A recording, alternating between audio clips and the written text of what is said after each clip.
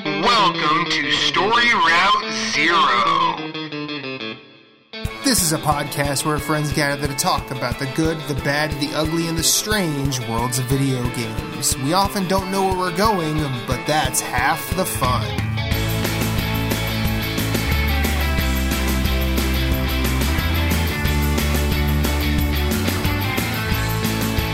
Come on the journey with us. Hit us up on Twitter at StoryRoute0. You can send us an email at StoryRoute0@gmail.com. That includes questions, concerns, comments, complaints, pet pics. Send us some recipes. Send us some stories about your day. We're going to listen.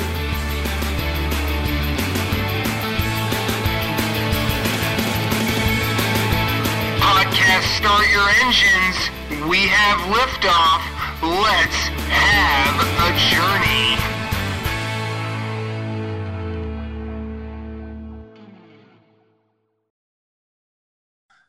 Fuck what you heard. It's what you hearing. Listen. It's what you hearing. Listen. It's what you hearing. Listen. This is Story Route Zero, episode 78. That was DMX, the late great DMX, with his opener to the classic song X Gon Give It To You off the Cradle to the Grave soundtrack. My name is Matthew Keel. I've got Jason Marshall with me. And now I am outnumbered by the Sony Pony Express of Nerds Gone Platinum. We've got Jeff Glasson in tow. How are you, sir? Doing well. It's glad to be back. It's been a while. Yeah, it has been a while. I think it's been over a year at this point. Well, over a year since you and I were on. I think yes. You might have shown up in my stead at some point. It could perhaps be that long. Definitely feels that long, but it's good to be back. Yes. And we are talking about Resident Evil 2, the remake from 2018? 19. Okay. So other than that, what?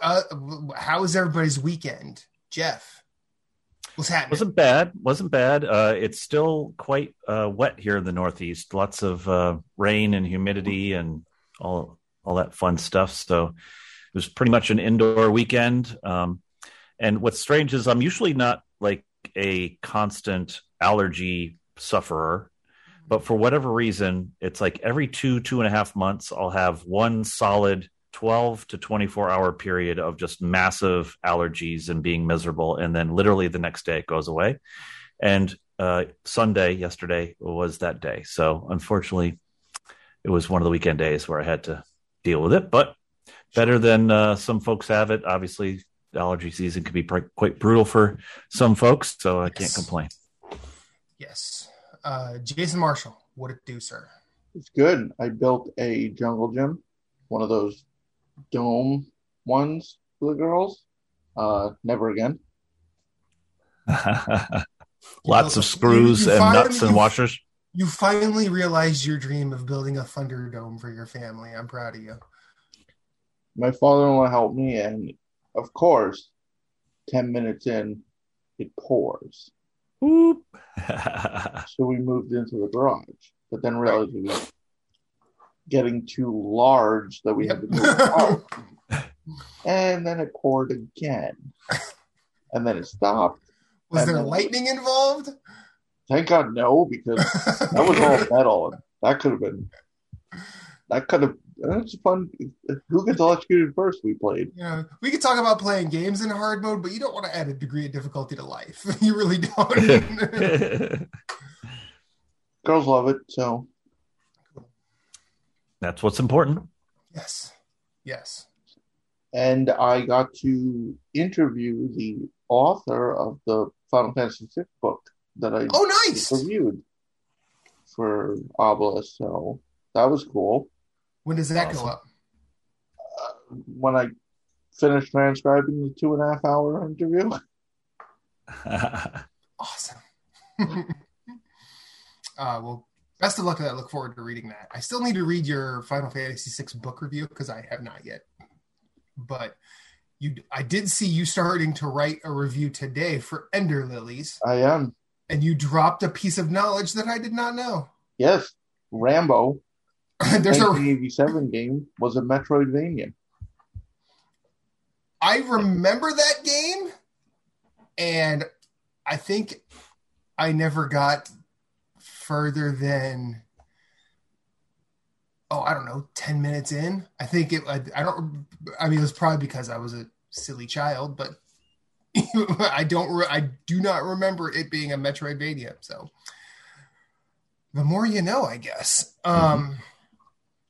Weekend for me was pretty good. I wanted to play more Demon Souls, but I really didn't because Ahmed was not around. So I basically hang around in the areas that I've already done, waiting to either get summoned, or if you hang around in the Tower of Latria, you can put your summon sign down and get summoned to invade the boss battle, which is so much fun.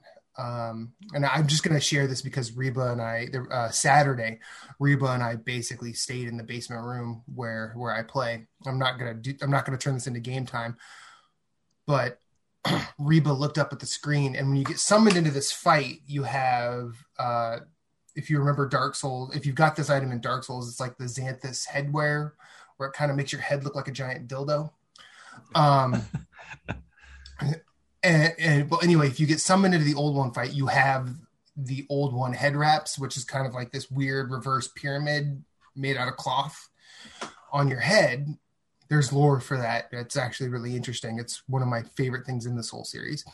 But you get summoned and you have to fight whoever's coming to fight the boss. Like, you are summoned in place of the boss, which is one of the coolest things I think ever be done in a game.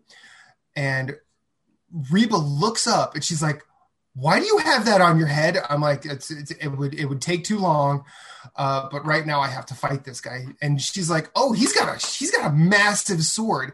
And then she sees me parry this guy and stab him and kill him in one parry, and I roll over laughing because I know what it took for that character to get that weapon, to be able to wield it and whatnot. And Reba's like, "Why is that so funny?" I'm like, "Because that guy worked so hard. And he got beat by a semi-underleveled mage build because of the parry." And I wasn't really doing the whole, like, he didn't get good or anything, because online parrying in Souls games is still kind of a mixed bag, even in the new Demon Souls. But the fact that it happened, and because that doesn't really happen to me in PvP, I don't parry anybody in PvP, and the fact that happened, I was howling with laughter because it was. I felt really good, at the same time feeling really bad for that guy. But other than that, we actually got a lot of, like, just normal house shit done. Our utility sink for our washer decided to back up, and that was fun. I'm working third shift this week, so I was up all night last night, and I've slept all day today. And I'm just happy to be here with you guys, because I feel like even though Jason and I did this last week, I feel like it's still been forever. So so what do you say? I think we're ready to talk about this game that we all played and probably beat. Sure. What do you think, Jason? Yeah, let's give it a try. Story Route Zero Game Club. Spoiler warning.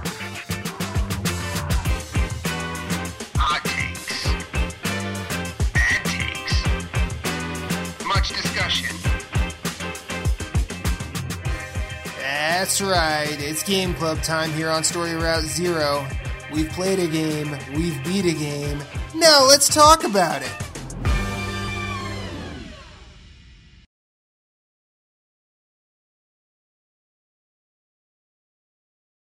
Yo.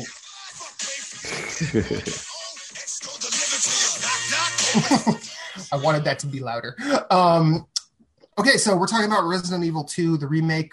Jason, when did this originally come out? Was it 98? 1998. Okay. And then this came out in 2019.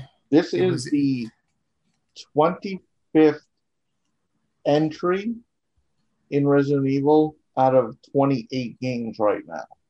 That's counting remakes and everything. This is the 25th game. It was the third. No. Second. Is it? Okay. Yeah, it was originally the second, obviously. Mhm. Then it actually went in order of 1, 2, 3.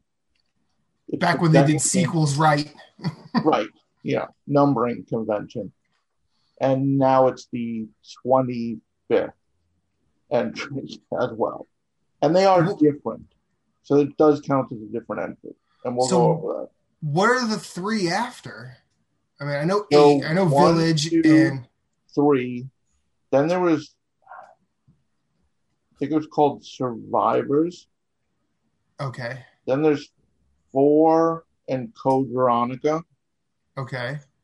Then you get into Operation Raccoon City was that Yeah. one? and Hmm. Then the original remake of 2, because there was one of that for the GameCube, I think. Yeah. Right. Okay. So you had 1, 2, and 3, Mhm. then Survivor in 2000. Code Veronica. Then there was Survivor 2, which was also Code Veronica. Okay. Resident Evil Gaiden. I think some Sure. I think some of these became remakes on the GameCube and PS2 Xbox era. Okay.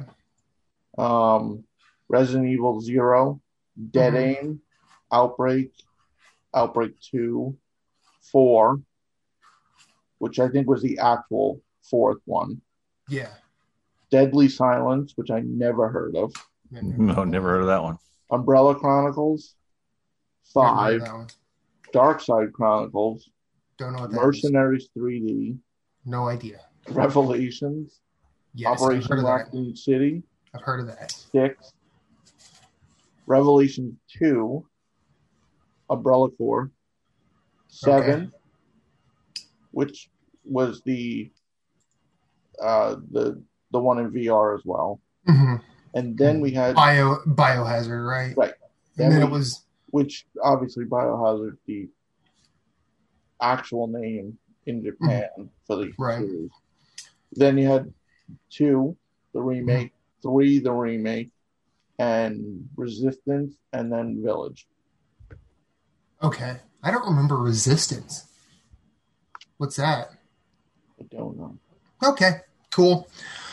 So now, It's more confusing than trying to figure out the numbering for Final Fantasy.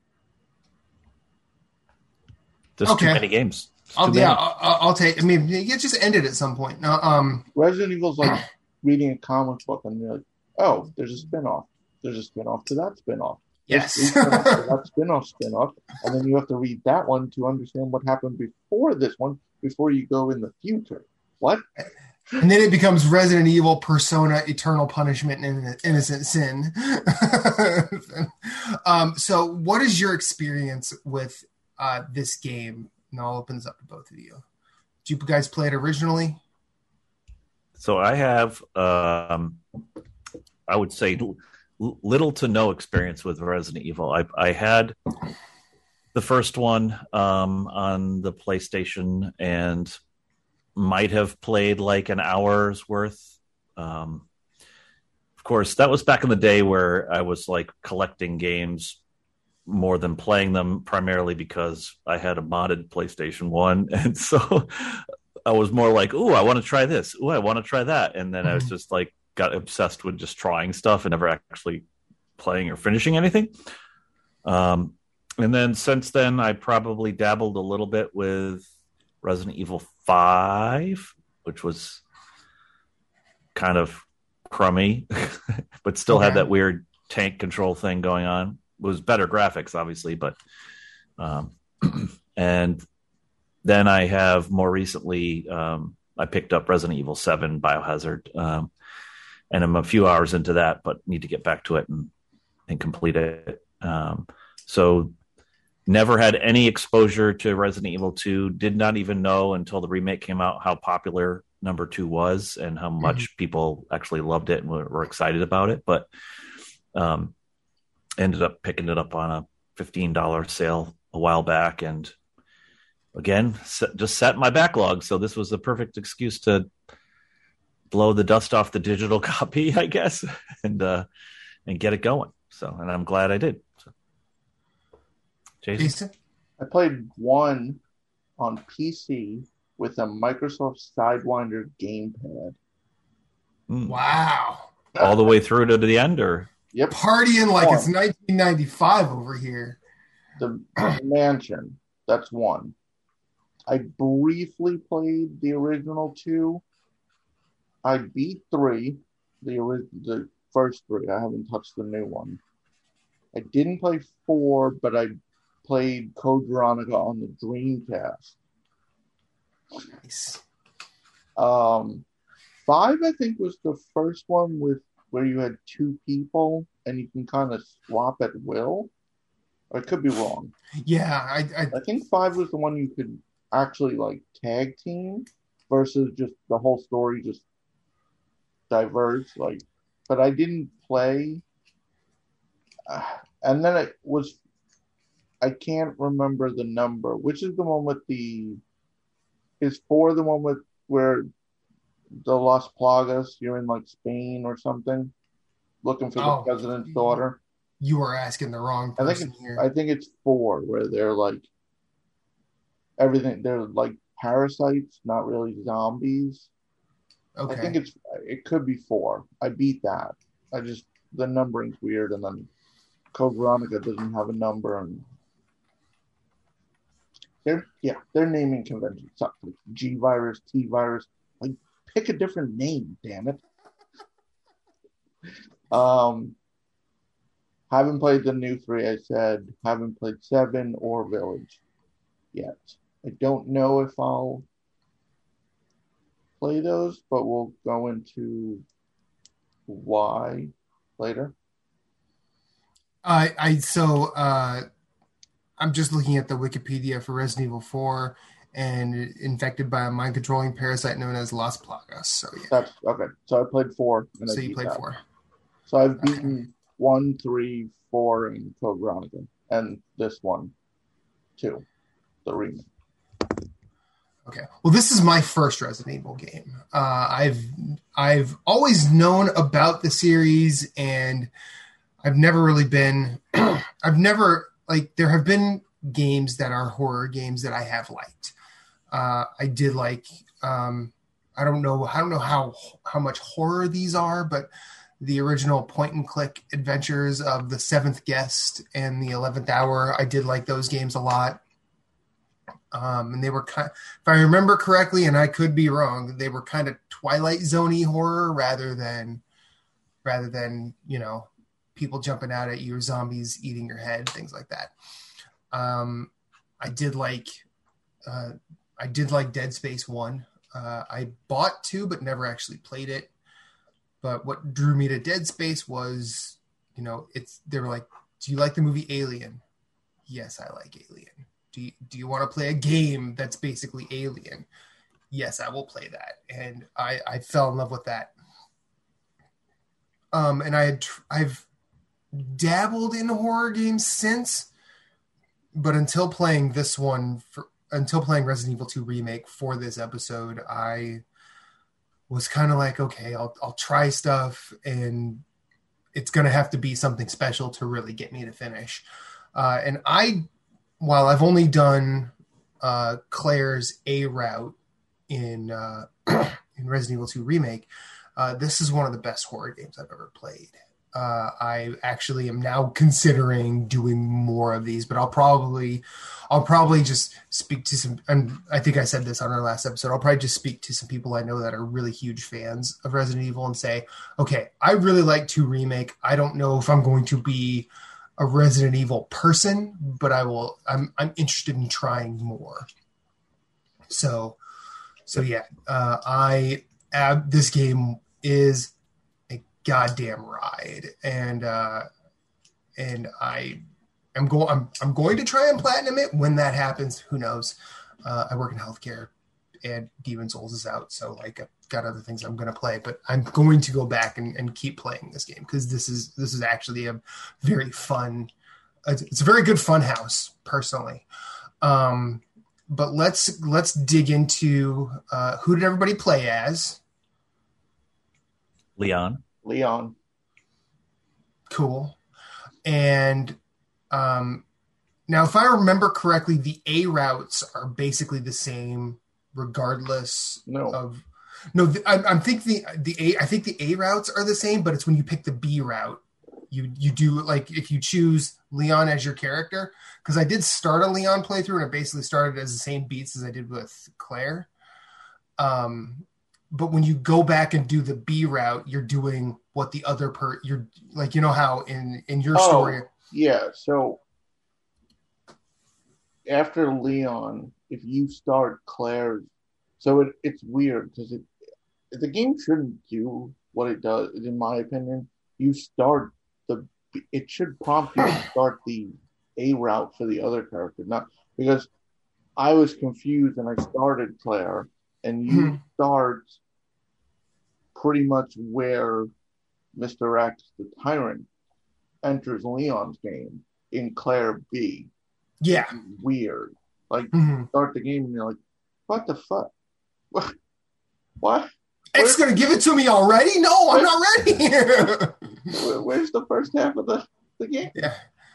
Well, I mean, I get it. I actually like that choice because when I figured out what it was doing, because like I had looked at trophies prior to playing this, but I didn't look at it like immediately prior. Like I looked at it like last year at some point.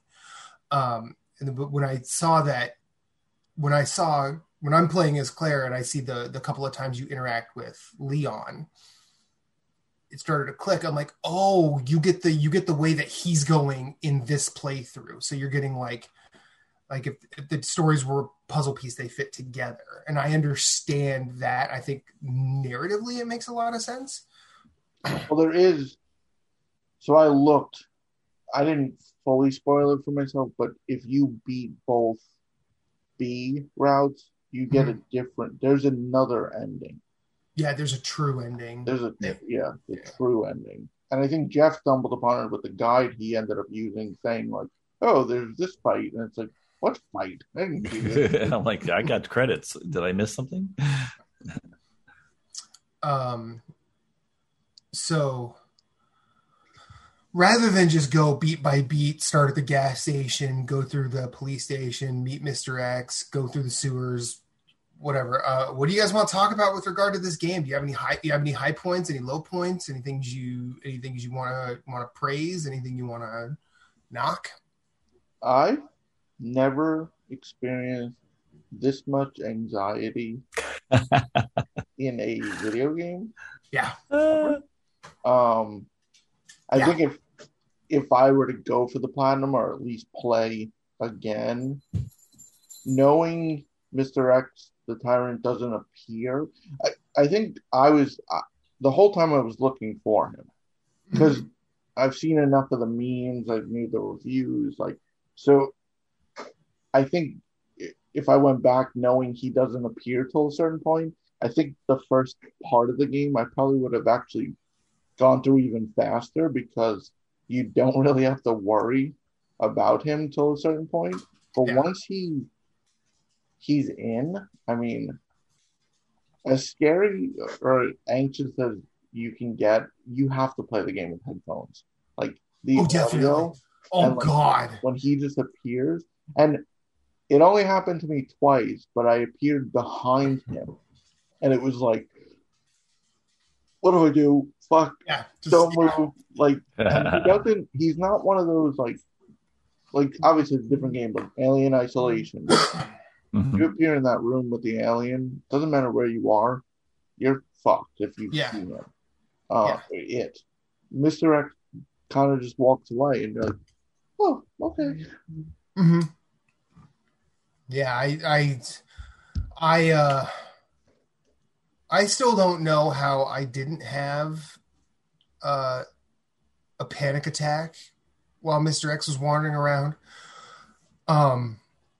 Like where I said Dead Space was more like Alien. This is Mr. X has some Mike fucking Myers presence about him. And I'm like, this is why the movie Halloween is so terrifying, because whoever you see on screen, you kind of empathize with their position, but then you just see this faceless, expressionless ball of just anger walking towards you, and there's nothing you can do.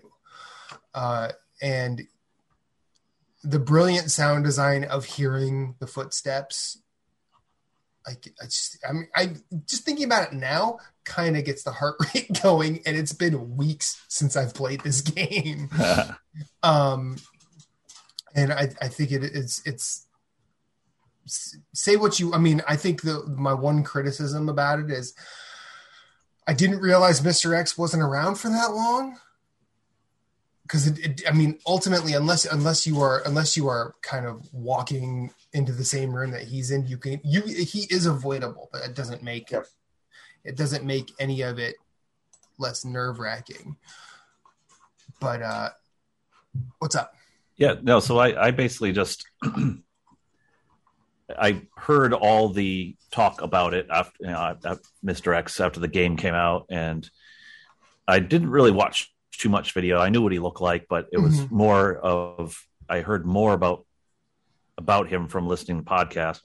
So I had my own like visual in my head of what the experience would be like if I played the game. And of the certain moments where he appears and then, goes away for a while, then reappears, I think they did a fantastic job of like, for lack of a better term, doing the what is the Kool-Aid guy through the wall, ta-da, I'm here, Yeah. And so those were awesome. It was just like, squealing like a little girl and like running away. But all in all, I didn't think that he was like, if you didn't want him to be part of the game, it was pretty easy to get away from him, and you didn't have to be anywhere near him at any time.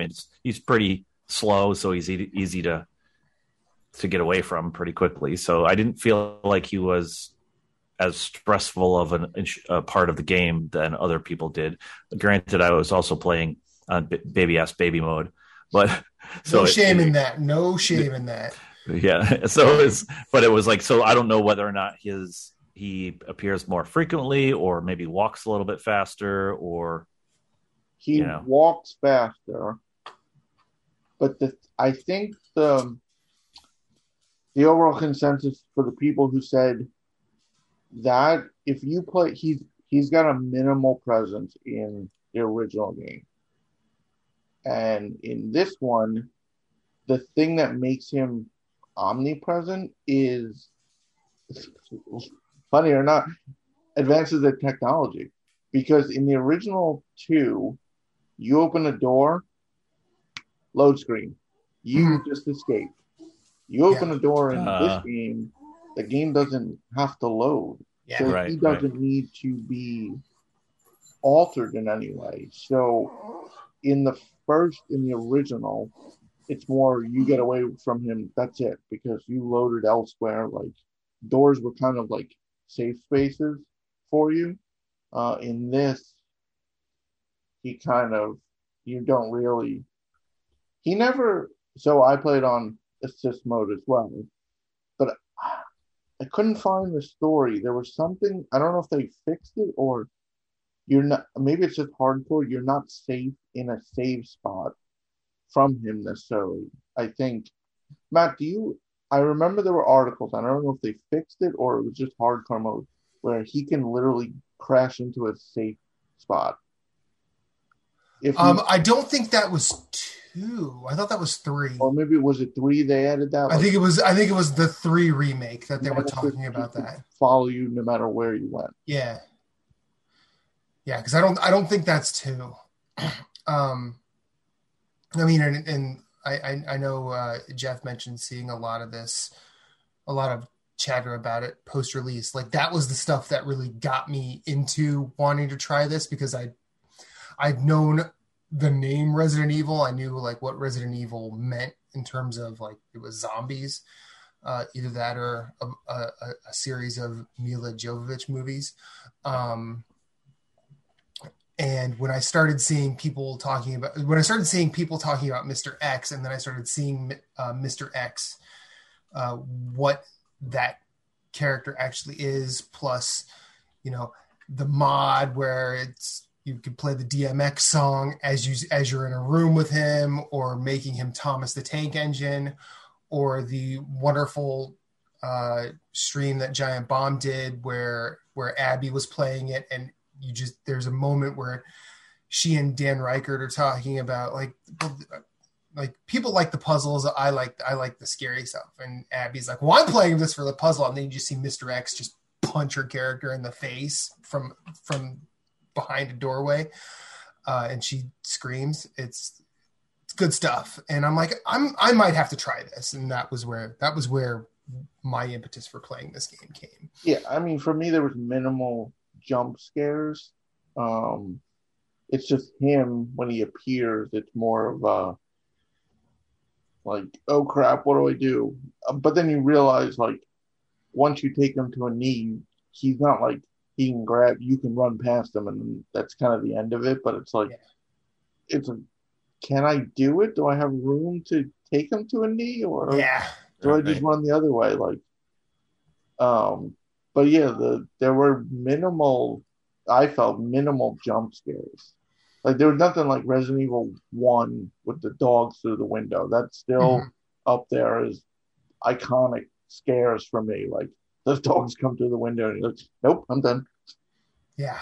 I mean, the liquor was frightening. But it wasn't... that was what did it for me. I'm like, when I saw the liquor for the first time, I'm like, I don't know if I'm gonna make it through this game.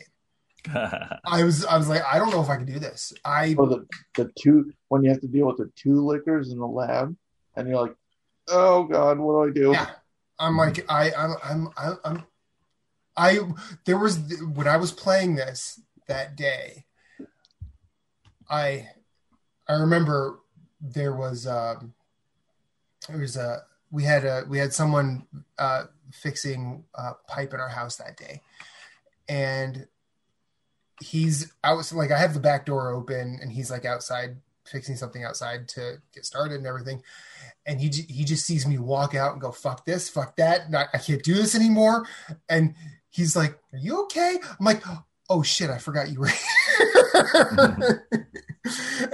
and I'm like, yeah, okay. So if I took the time to explain this to you, I think I might look crazier than I do right now. So I'm fine. I'm not in danger, but I'm doing childish stuff. So just let me calm down. And then when he was inside, he's like, oh, you're playing Resident Evil 2? I love this game. I'm like, why?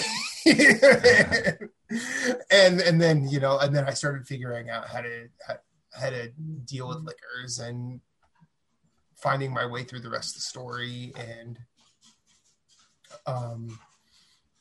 so this might be sad because of course I didn't really dive in as much to even just learn what the names of the monsters are. But so which guys are the lickers again? They're the ones on the ceiling.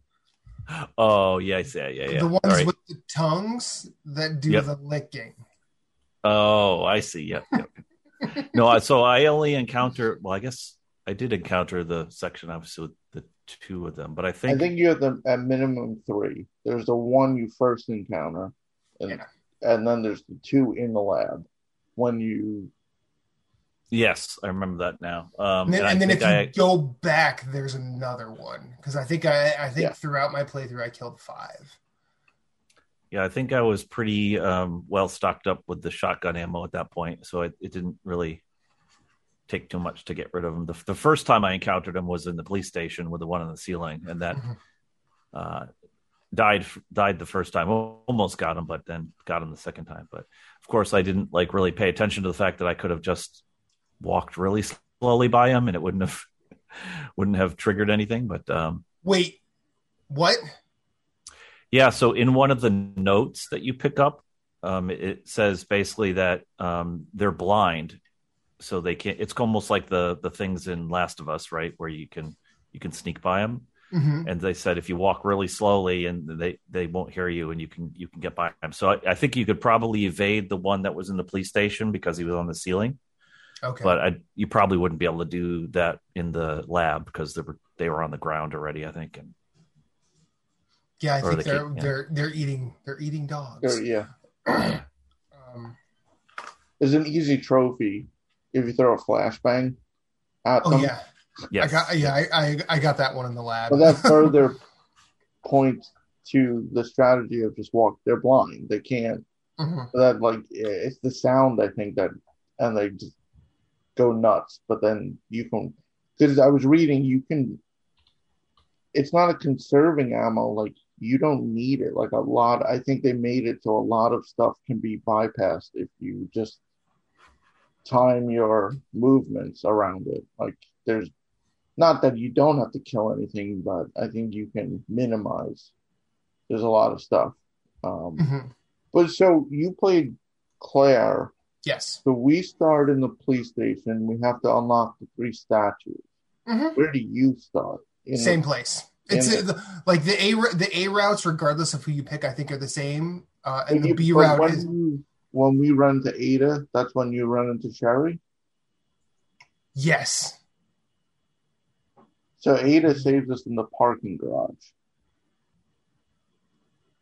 Okay. See, I did not have Ada. I did the Sherry segment. Right. Because we find the report. So you encounter the police chief. We didn't. Yes. Okay. Right? Because I knew that because we encountered the reporter who's trying to expose the police chief. Mhm. There's also there's a police corruption. Umbrella paid him off, Right. but that's the first time we glimpse at the monster. I can't think of its name. Not Mr. X. The other thing. The actual final monster. It basically in quotation. impales the reporter through a concrete wall. Yeah. And I think isn't that the one that destroys Mr. X too? Yeah. And then attacks you. Well, we got attacked through the ceiling. That was annoying, actually, from just a video game point of view. I don't know if you experienced that, Jeff, when you're in the fire and you just have to let it keep crushing the ceiling. I was like, what the hell do you do here? And I got lucky and it just smashed a hole through the wall. Eventually, I survived long enough, but I was like, what the hell am I supposed to do here? The fire. So you're in the room set fire, and the G monster keeps smashing through with the claw. Eventually, he knocks the wall out. Oh, yeah. I didn't know what to do, and I felt like I kept losing health. And then eventually, I just was positioned near the door, and I guess that's what you're supposed to do, but he smashed the door out. Mm-hmm. Right before you fight him, then. So did you fight the monster with the crane, Matt? Yes. Oh, okay. So I guess at that point it converges back. Yes. I know the okay, so the difference is you have different I guess we can call them NPC sequences between Leon and Claire. Right. Like when we leave the police station, we're with Ada, and we go into the sewers until we get to the underground lab. And you guys don't have the orphanage sequence, right? Correct. Nope. Okay, so yeah, it's the orphanage sequence where you play as Sherry, and did you have to play as Ada at all? Yes. Okay. Which was a little weird. See, I like the Sherry one. It reminded me exactly of the beginning of Last of Us, where the original Last of Us, where you play as Joel's daughter. Okay. It was a lot of that where you're just kind of it's not really a combat situation. It's giving you a bit of stealth training, and you have to just sort of puzzle your way around. It's almost like a mirror of the Mr. X segment because you have the police chief chasing you instead of Mr. X. And I did like that segment quite a bit. I thought that I found myself saying, I kind of wish there was more, but ultimately I know that if you ask for more, there's the potential for wasted space increases dramatically. And I'm glad that this game is sort of is as tightly designed as it is, because there's very little wasted space in it. Yeah. So police station, you guys go directly to the sewers. Yeah. Because I think we have with Claire, you get to the sewers, you meet Sherry, and she says like the monster's behind you, and it's the big ugly. Then you do the orphanage sequence. Then you go to the sewers. And I think the sewers is the last. It's essentially it's the lab is. The lab is the lab. Did you deal with the mutant crocodile, alligator, whatever? In the sewers? Sequence, yeah. I know I dealt with several things in the sewers that were like eyes, essentially. No. When we enter the sewer, it's the sequence where you're running from it and you have to like basically dodge back and forth for like 30 seconds, and then there happens to be a grenade at the end of the pathway. And you just toss it over and it blows up. There's like a pipe and it blows up. That's not ringing a bell. I feel like there's something you'd remember it of that ilk, but I feel like there's something similar where you're basically running from something you cannot fight briefly, but I don't think it's a crocodile. I think it's actually so the in Claire's storyline, the thing where you're fighting on the elevator at the end. Did you guys have that? Where it's the guy with the big arm. Mm-hmm. So that is Sherry's father. Yeah. And then I forget the scientist you meet. Annette. It's her Annette. It's her husband. And I think before you get to the sewers, I ran from that rather than a mutant crocodile. Oh, okay. And then then we get then I think it's the lab after that, and the lab is, for being a final level, I felt like the lab was the weakest one. Yeah, I mean, for design wise, it was kind of like there's a lot. There was too much back and forth. Mm-hmm.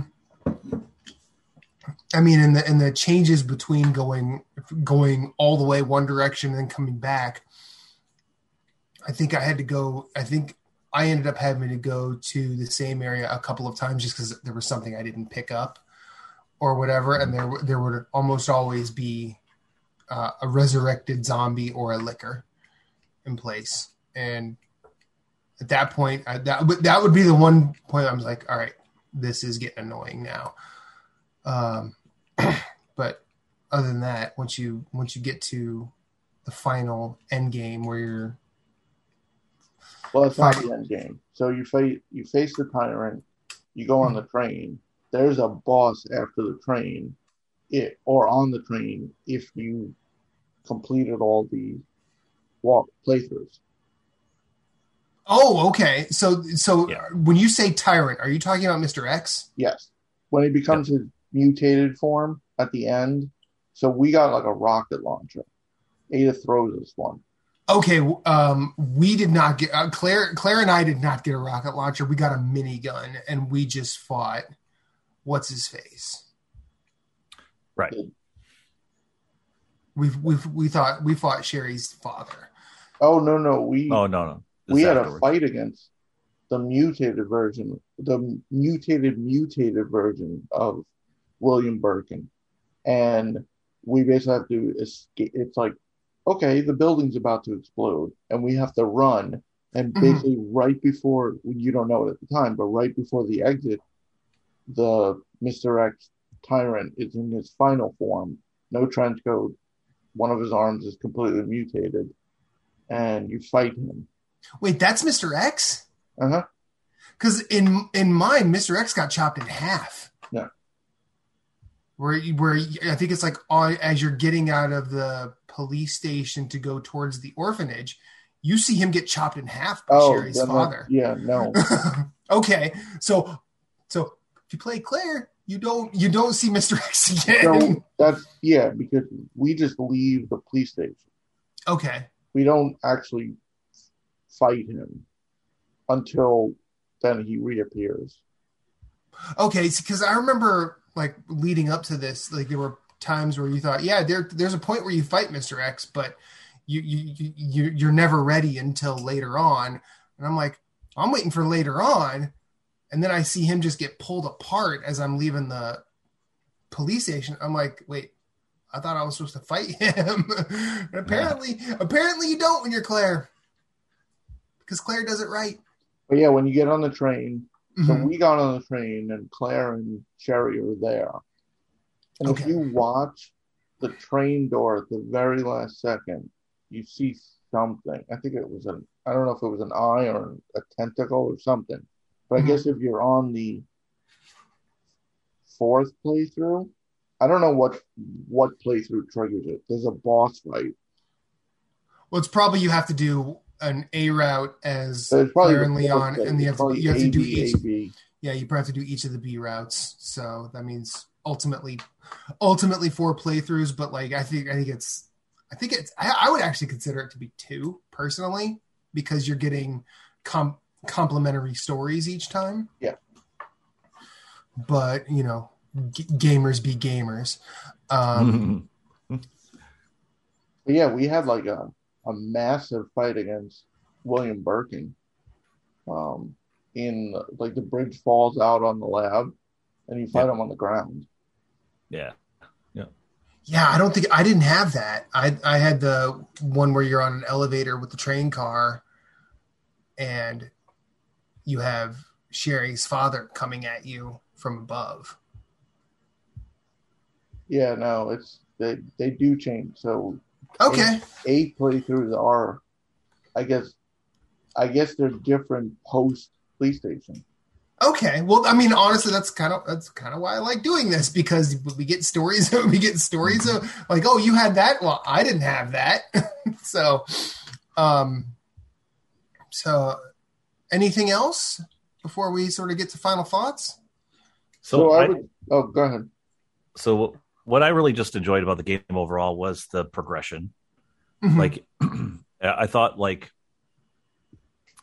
there was. It wasn't like obscure type puzzles, and everything that was in the, like, every piece of loot or whatever you're finding had a purpose, and like you would stumble across a puzzle and then you're like, oh, I for example, like when you're in the police station and you go into the locker room where you've got all those closed lockers, and one piece needs a card to open up to get the shotgun, and the other thing needs like 2 of the keyboard keys.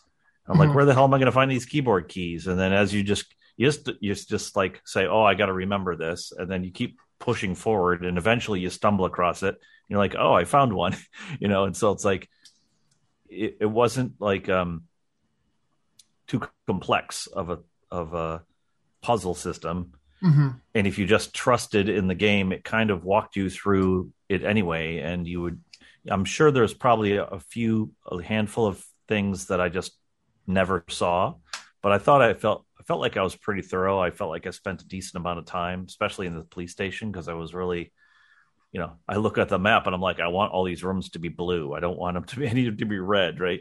Yeah. And of course there's some rooms you just don't go into because you're not playing as Claire or you're not playing as Leon. Right. So, but I just thought that you got a lot, or at least I got a lot of satisfaction from the game and how it progressed, and it like dealt out moments of satisfaction that kept me wanting to move forward, and kept me engaged the whole time. And ultimately, I think it wasn't. I don't think it was like as scary as I anticipated it to be, and of those times where it did startle me a little bit, I was like, "Oh," out loud, and then I was laughing afterwards because I was like, "Oh man, the game freaking got me! That was awesome!" It's like I had more of a angry, like it happened. It's like, "Damn it, Resident Evil! Damn you!" I think mine was like, "Oh Jesus, damn it, Resident Evil!" So the map thing, actually, I had found a list of differences between the original and so the map never filled in that you were done. Yeah. That's a quality of life thing they added. In the original, your inventory can only be expanded 2 slots. In this one, they added about 10 or so. God damn, that's frustrating. Yeah, there's a trophy for like not using a storage box for the entire game. I'm like, not opening it. Saving in the original, you had to find the ink ribbons, which is only in hardcore mode in this version. So you couldn't just save whenever. You had to find the item to save. Yeah, that's pretty. I mean, I think so. Like quality of life stuff. Like I like that they leave that as a possibility. But I also like that this is one of those times where we're kind of looking at the past in a really interesting way. Like, sure, you could say this is a third person shooter, action oriented, but ultimately it's still couched in an adventure game like Resident Evil was at the time. Rather than, I mean, granted, we don't do tank controls anymore, thank heavens. Yeah. Because I remember when Grim Fandango came back out on PlayStation 3 or 4 and playing that all the way through with tank controls. I'm like, man, I remember when games controlled like this, how far we've come. But the idea of needing something to save, I don't think that's a bad thing. I like that they chose to amend that, because I could see a lot of people like, okay, so I'm scared to death, I can't save my progress, and I don't know where to go. That's almost the trio of I'm not playing this game. Right. I did like that if you used an item to its max use, it checked off, so you knew you can discard whatever. Yep. It's kind of yes. Throw it out or put it away, but like it was nice. It's like, because we've all played games where you keep something in your inventory for it because I might need this. It's like, oh yeah, Resident Evil's like, no, you're done with this. Get rid of it. The original Dark Souls. How many of us have like 60 Lloyd's talismans for whatever reason? Exactly. I do wish on that there was an easier way. Like if you pick something up and you had no room, it's like why couldn't you just override or drop something? You had to like back out, drop the item first, then go pick it up again. I mean, I guess they didn't. I mean, it wasn't the end of the world, but there were too many times I didn't realize my inventory was filled, and then it's like, ugh, all right. But no, I mean, I guess we can go into final thoughts. I was pleasantly surprised. I'm not a horror fan. I mean, like I said, I don't think it was super scary. It was more of I think the Tyrant, Mr. X, was done such. His presence was noted, and it was just it added enough. But it's an action adventure game. Like the puzzles were difficult, but not unbeatable. Like once you look at it, and then like Jeff said, the game kind of was like, oh, okay, now I know why I needed that item. It wasn't just like, what the hell is this random item? It was kind of like, let's make it obvious. Like, here's the 3 button. You're gonna need this for that keypad that was missing the 3. I mean, the only difficult puzzle, in a sense, was with the chess pieces, because you're so far away from that room that you're like, what the like? Did you have that when you're in with the cages? Matt? Yes. Okay. And you had to figure out how to like. I got through the cages on my first try. I didn't realize going back, you had to like go through, go around, take the piece out, so you lock the door and go through another door to get the piece back, and it's like, wait, what? Yeah, I think that was I think that might have been the longest time I spent. Oh, hey, Bagel. I think that might have been the longest time I spent on a puzzle, because I was just like, I've put all of these. I've thought of every permutation I could. Then I realized, oh, wait a minute, I'm still missing a chess piece. I didn't realize you needed all of them filled in. I thought it was just kind of like, you look at that little riddle it gives you, and like, oh, well, I have that. Why isn't this working? I'm like, oh, you need the rest of them, dummy. I think eventually I just got frustrated and just started wandering around the level and found the other one. The other one was the scepter one. Oh, yeah. Where you have to take the jewel out of the scepter and put it in the box. I felt they didn't make it clear whenever there was an item that you found through inspection. Yeah. Well, and then I was just like, man, this is some adventure game ass bullshit that's happening right now. I mean, so to that point, it's like I found that it made all the difference to like anytime you found a note or anything, book to read the whole thing and just kind of try to remember some of the details, because literally every single note that you picked up had some type of helpful hint in it that was tied to something else. Like your password, the rookies, when you go to your desk, and it said it was the first names or first initials of the desk, and you had to go to the other desk. Like, I found that was cool. Like, they're basically telling you, like the game's telling you, but your fellow officers left you this note with a puzzle.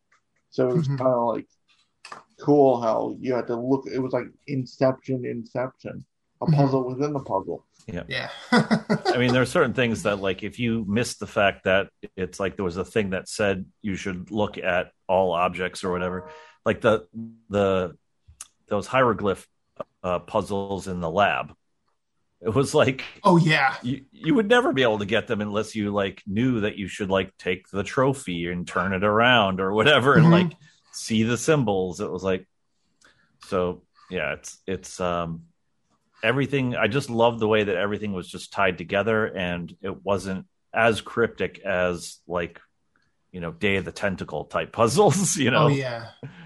Well, like there's a puzzle early on in Grim Fandango where I still fail to find the logic of it. Like, even though ultimately it makes sense, I don't know how someone gets to that point. But yeah, I did like how I do agree. Everything is connected in a way that serves everything else. And it's oddly intuitive despite somehow still being obscured a little bit. Yeah, I love this game. I think it's definitely one of the better games I've played in 2021. And depending on how the rest of the year shakes out, it'll probably be on my list because I'm doing my list of games I played rather than what came out, or rather than just relying on playing stuff that comes out this year. I think it had the perfect balance of action and the adventure puzzle. Like, from what I've heard of the third one, it's almost entirely an action game, which I don't want. Yeah. Nope. Like, I wanted, like, and like you go through an intense action scene and then it's more exploration. Like, there might be a zombie that pops up, but like there's no like you're running and like trying to do like fuck the dogs. Seriously. Yeah. 100%. Well, I mean the cool balance here is like even up until you get to where you find Mr. X or a big bad of some sort, you have like little peaks and valleys of, because like the zombies, when your first time dealing with a zombie, it's not cut and dry. It's not like you shoot it in the head and move on, because it gets right back up. And you know, if you're trying to use a knife, like it's not, you could leave your knife in that zombie and it's going to get up and keep coming. So you have to deal with it. And it teaches you about that tension early on. And that's one of the things I love about it. Then once you get to the point where you're like, okay, I'm not really worried about killing every single zombie in the room, because you can find ways to sort of shuck and jive around them. Because then you have to worry about Mr. X when he shows up, or any of the other big bads that are kind of stalking you throughout these environments. It does a really delicate job of escalating all of that tension, rather than just making it a shooter where you are killing zombie after zombie. You're killing like hordes, like in Days Gone or whatever. I mean, I didn't play that, but I just remember like massive amounts of zombies. And I think, and it does that. And I think that serves horror really well, because less can be more when the stakes are correct. Because like you look at, I mean, even in like the original Last of Us, like there's a moment where you are stuck in a room with, I think, 8 clickers, and at that point you've learned how to deal with them, and you learned like how to sort of maneuver around them. But that doesn't diminish the tension in that moment. You're not I don't want to say you're not bored of it, but it's like there are still stakes in that moment. And I think this keeps the stakes present and accounted for throughout. And that's the thing that I love about this game. It doesn't just rely on, like we've said, or like it's been said a couple of times, this show. It doesn't just rely on boogeyman and, you know, and repeat. Right. So I'm curious where they go now. Like, obviously 8 is the latest entry. They'll keep going. But if they do a 4 remake, I was reading that the ending of this is problematic for the timeline, because it doesn't make sense now. Because originally, Leon, he's done. Like, this was his first day on the job, and fuck that, I ain't doing this shit anymore. Yeah. And in 4, he's basically blackmailed by the government into his next mission. But he seems all gung-ho to take down Umbrella now. And Claire kind of believes her brother's note that he's on vacation, when we know the power of hindsight that he's not. But she seems, so it's like, where do you go if you redo 4? Obviously you get to retool it with some dialogue, but it's interesting. But then again, this has enough differences from the original that I think some artistic leeway won't really, it's not going to destroy the overarching story. But It's interesting that they chose to like change that up. Yeah, I don't know enough about the lore to really get into it. But I think the one thing I always sort of have I hesitate with is when you start messing with stuff that's beloved, the potential for people to be angry is very, very high. I think these changes are so subtle, though, that they don't... Like, if you completely change it and, like, Leon encountered Sherry and Claire was the one with Ada, obviously that changes. It makes it weird. Yeah. Well, I mean, not having done Leon's full playthrough, like there's definitely going to be some inconsistencies if you just swap that. But hopefully they would find a way to deal with that. Yeah. But yeah, don't mess with the wrong thing, because you'll get the gamers mad. But yes, well done, Capcom. This was It was a joy. I think this and Monster Hunter World sort of resurged them into. It's kind of saved them, didn't it? Yeah, I mean, Street Fighter is always a thing, but I don't think it extended to outside of the fighting like circle. Yeah. Like, I don't play fighters. Jeff doesn't. Like, so Yeah. I'm not playing a Capcom game then. If Resident Evil and Monster Hunter don't come out, Mm-hmm. Yeah. and now like look at the hit that.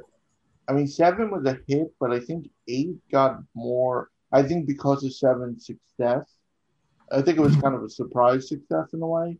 8 was more hyped, and it delivered. And it had its own brand of a Mr. X and Lady Dimitrescu. Mm-hmm. So, Yeah, I don't think they planned for that, and I think they had some ideas. No, I don't think they planned. I don't think they knew that was the reception. I think they had an idea of this is your tyrant, but is that how people are going to welcome it? Yeah, they did. I don't think they expected the amount of "please step on me, Lady D" as they got. but you know what? God bless them.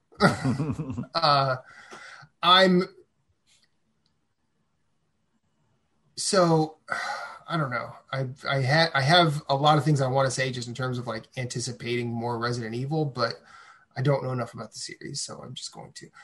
I'm interested in playing more of these games now, so that's cool.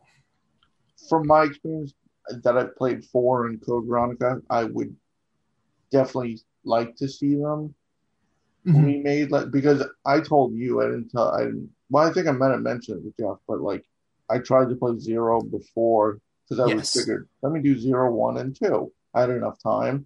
I turned 0 on. I'm like, no, this didn't need well, and I'm not dealing with this shit. Now, what I know you sort of went into it a little bit, but what was the controls just right off the bat just felt really weird.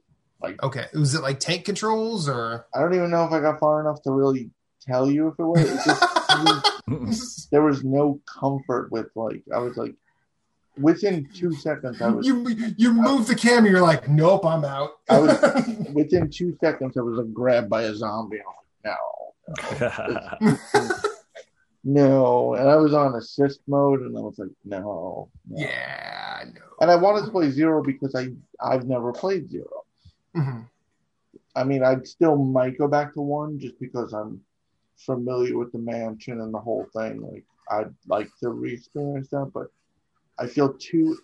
I mean, I played 3. I mean, I think 3 was visually, it looked good. I mean, I know the complaints, but I think there's also a gap, so much of a gap between the original Resident Evils and now that like anything's going to look better. Yeah. Well, I mean, yeah, the mid-90s PC adventure game. Like, I don't think they'll redo all of them.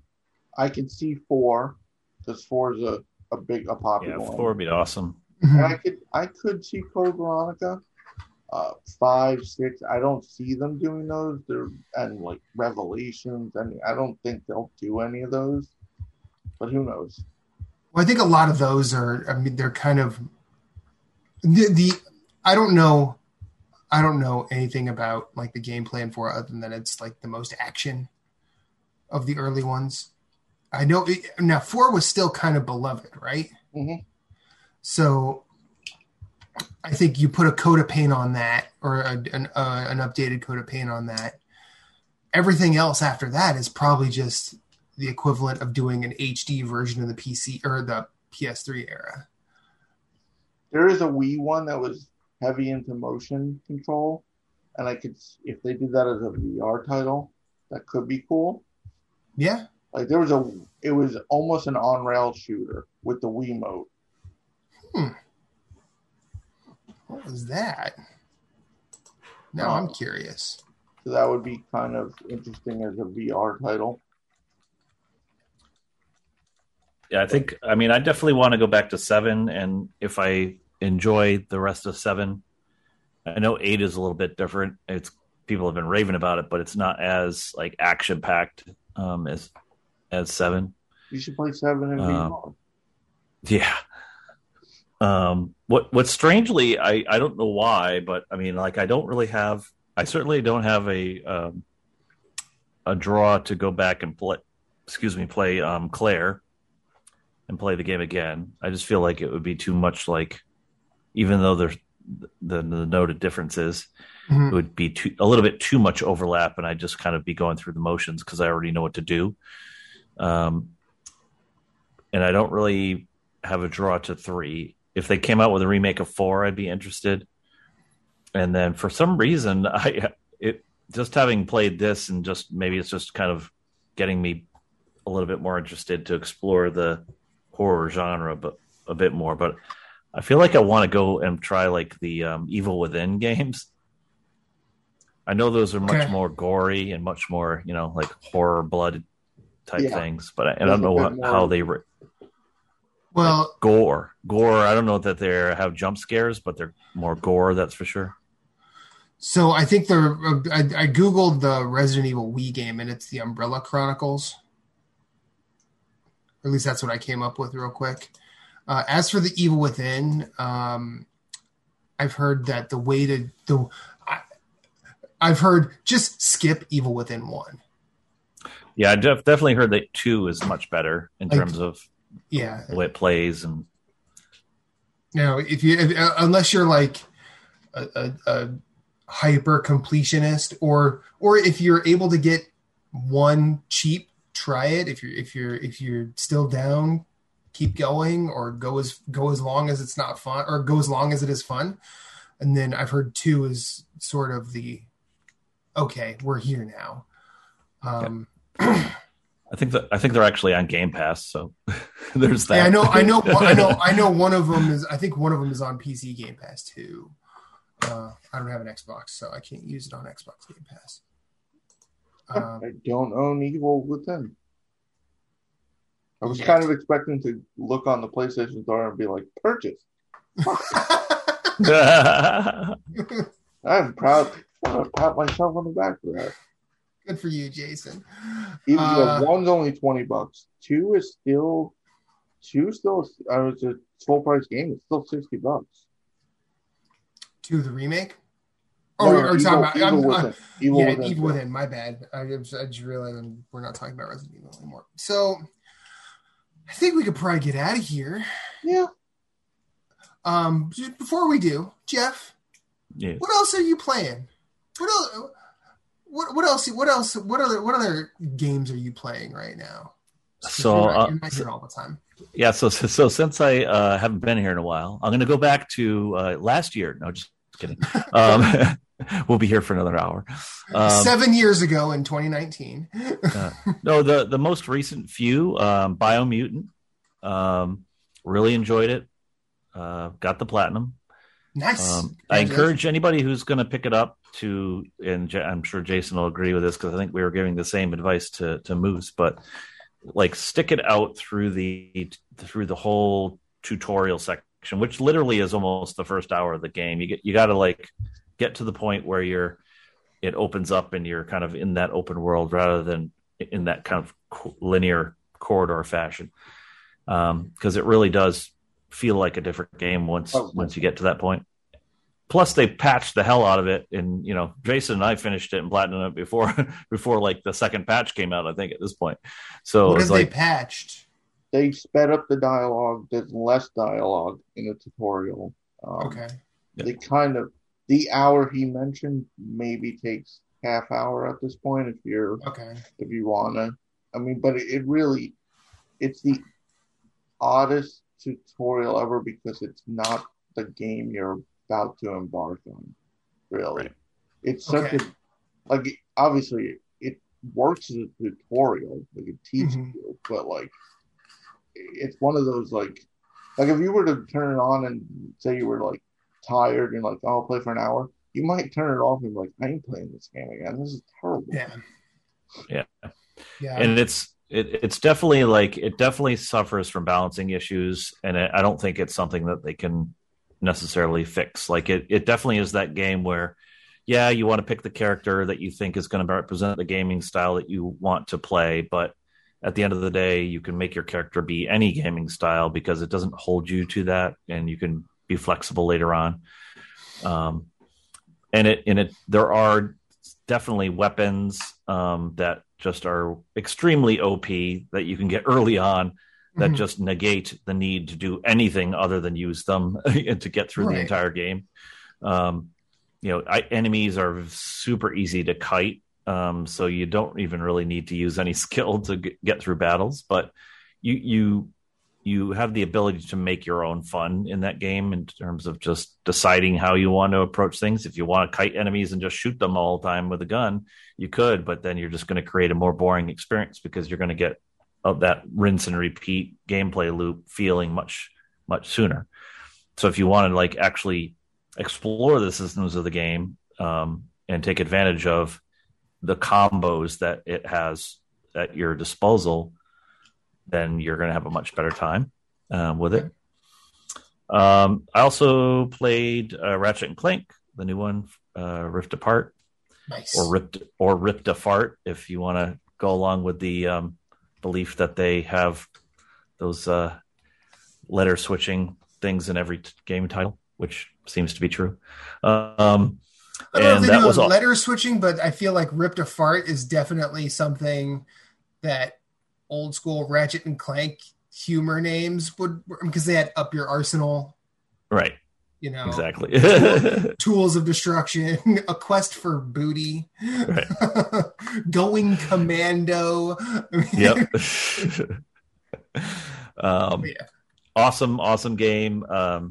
Loved it as much as the 2016 Ratchet and Clank. I did have a pretty lengthy moment of panic that Jason's well aware of.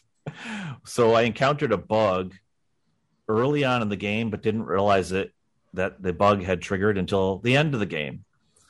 And there's a couple of trophies that you need to get. You have to purchase every gun, and then once there's a gun that you unlock that has another trophy tied to it.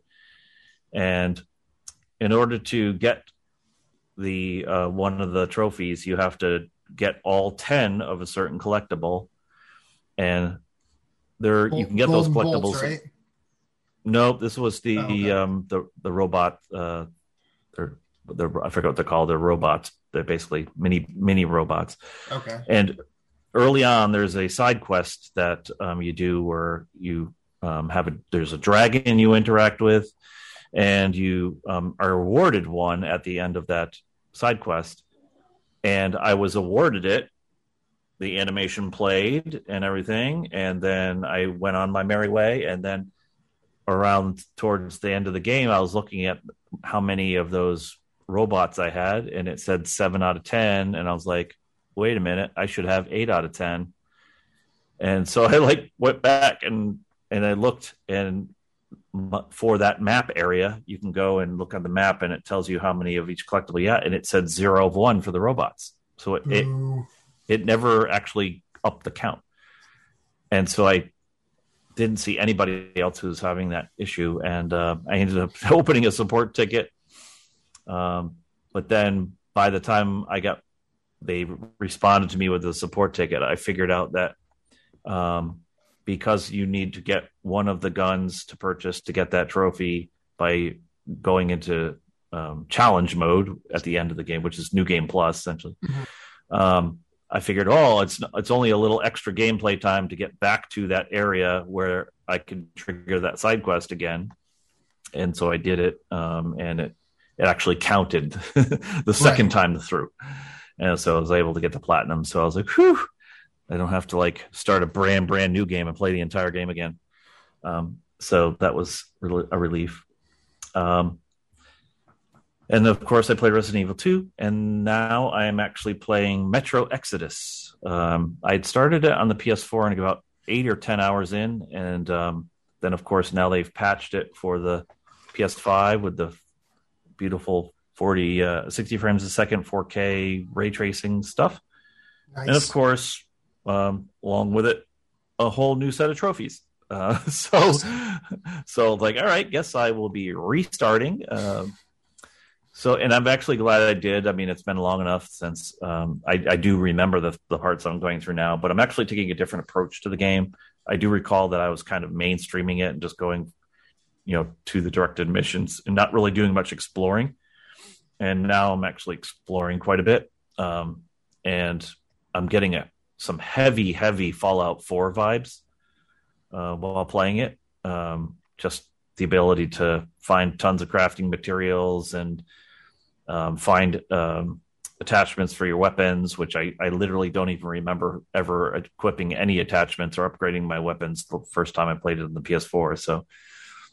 So really enjoying it. I'm actually still not past the area that I made it to on the PS4. So, and I feel like I've been playing it for a significant amount of time. So I'm taking my time and exploring the map and stuff. So having a great time with it. Highly recommend it if you have Exodus and it's in your backlog and you haven't played the PS5 version. It looks gorgeous, especially on a 4K TV. And that's where I'm at with that. And I think that will carry me through to the end of the month, where we'll be diving into some Tribes of Midgar. Mm-hmm. And Nordic Diablo. Yep. I'm actually quite excited about The Ascent. I don't know if you guys have caught anything about that game. I've looked at it. I'm a little bummed it won't run on my PC. Yeah, it's basically cyberpunk Diablo. And it's on Game Pass, so I'll be probably trying it out that way. But it'll be on PC Game Pass? Awesome. PC and Xbox Game Pass. Oh, cool. Yep. I will look at that. And then there's also roguelike Doom. Jupiter. Yes. Yeah. Me and Jeff played that. As opposed to Doom the roguelike from so long ago. Well, it's weird because it was always called Jupiter Hell. We played it at PAX. Like we met the guys. Long time ago. Yeah. They were like, "Oh, it's like, do you like?" I think he asked Jeff, "Like, do you like heavy metal music?" And Jeff's like, "I'm listening." And I didn't even realize there was like a whole lawsuit with the whole. I guess because they actually said Doom the roguelike. Like you should have just left that Ixnay on the Day thing. well, there is a game from 2013 called Doom Roguelike. It's called DRL. But that looks cool, and it's turn-based. Jupiter or Doom Roguelike? No, Jupiter Hell. Oh, Jupiter Hell's turn-based? Oh, wow. It's movement turn-based, right? So it's like every time you move, they move, but it's not like you move, then they go, then you go. Like as you move, they can like it's like super hot. Yeah. Yes. Okay. Yeah. Okay. That's cool. And the font that they use in the menus is I feel like it's the Commodore 64 font, which is awesome. I want to look at this. I'm just gonna look at images real quick. The PC, it might be Game Pass. Jesus, that is Commodore 64 font. Holy hell! It's pretty cool. I feel like it's gonna have like a pretty decent progression to it, so I might want to check that out. And then you want to get back to Immortals: Phoenix Rising. I kind of not necessarily rage quit that game, but I was just kind of like, I was just tired of doing the stupid dungeon puzzles, and I'm like, and it's got a little bit of too much of you need some skill to do like 3 in the air maneuvers in a row to get past this one little part, and I'm just not that good at platforming. Okay. So I'm like, come on. Yeah. Other than that, it's a great game. I was like, the glass and Achilles heel platform. Oh, and how could I forget? I also went back to Ghost Recon Breakpoint and and got finished up the rest of the trophies on that and got the platinum on that too. So just in time for Ubisoft's reveal this morning. Yeah. Oh wait, Ubisoft had a reveal this morning? Or this afternoon. The free-to-play arena shooter. What? I heard they were going to make something. I didn't watch it at all. So. They previously announced that they were doing a free-to-play arena shooter, and they just basically confirmed it. Tom Clancy's X-Defiant.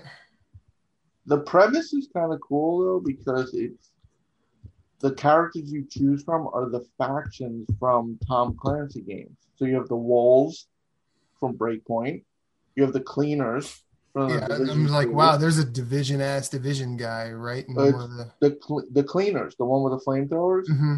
You can play as them, but you can also customize your loadout completely. Like, you don't have to use a flamethrower as a cleaner, but it's kind of, I don't know. They said they were getting more into free to play, and they did say they were doing a PvP type shooter. So Here you are. It's free. Yeah, definitely worth a shot. Anything else, Jeff? No, I think that's it for now. Yeah. Cool. Well, thank you for coming. Thanks so nice to talk to you again. Where can people find you? Mr. Hefe, MISTERHEFFE on pretty much all the socials, and as well as PSN and Xbox Live and Steam. I'm that same name everywhere. I just realized that Mr. Hefe is the same intonation as Mickey Mouse. MISTERHEFFE. I never realized that, so thanks for pointing that out. I'll never get it. Yeah. That is the best. So, yes. TER. All right. On that note, gamers, it's not all about you. Bye.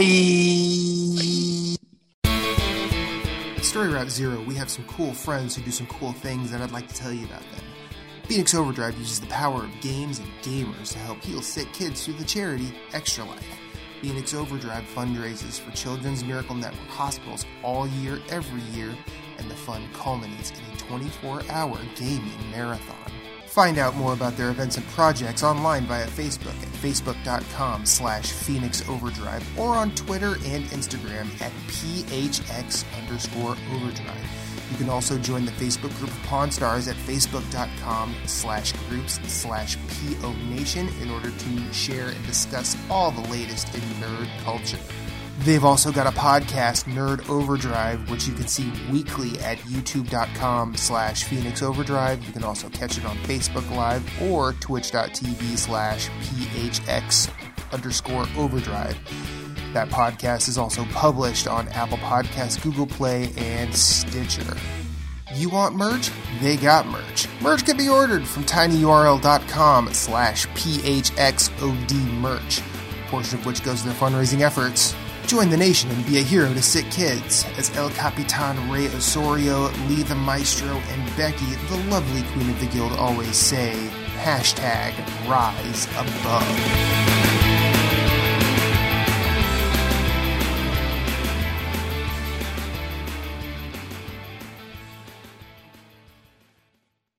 Thank you for listening to Story Route Zero. We hope you have enjoyed your time here as much as we've enjoyed having you. Once again, questions, concerns, complaints, pictures of pets, or favorite recipes can be sent to storyroute0@gmail.com. You can yell at us on Twitter at StoryRoute0. Rate us and review us on iTunes, YouTube, or wherever you may have found us, as it helps with discoverability. If you'd like to hit us up individually, you can find Moose Cool at Sven. That's SVHENN on Twitter, PSN, Instagram, and of course Twitch, streaming games. You can find Jason Marshall writing at obelisk.co. You can also find him on Twitter at GimpyJ with 2 Y's at the end, as well as PSN, Instagram, and Twitch. He also has his own website, whereisthepausebutton.com. You can find Michaela Crescione doing all sorts of writing at obelisk.co, as well as on Twitter at RedXMod. My name is Matthew Keel. You can find me everywhere I'd like to be at infinite_rewind. That's Twitter, that's Instagram, that's Twitch, that's PSN, and I also have my own website, infiniterewind.com. Be sure to check us out at all the places. You are always welcome, and you will always have a seat waiting for you on this ride. Thank you for listening, but for now, it's back to the real world for us. So we will see you on the next one.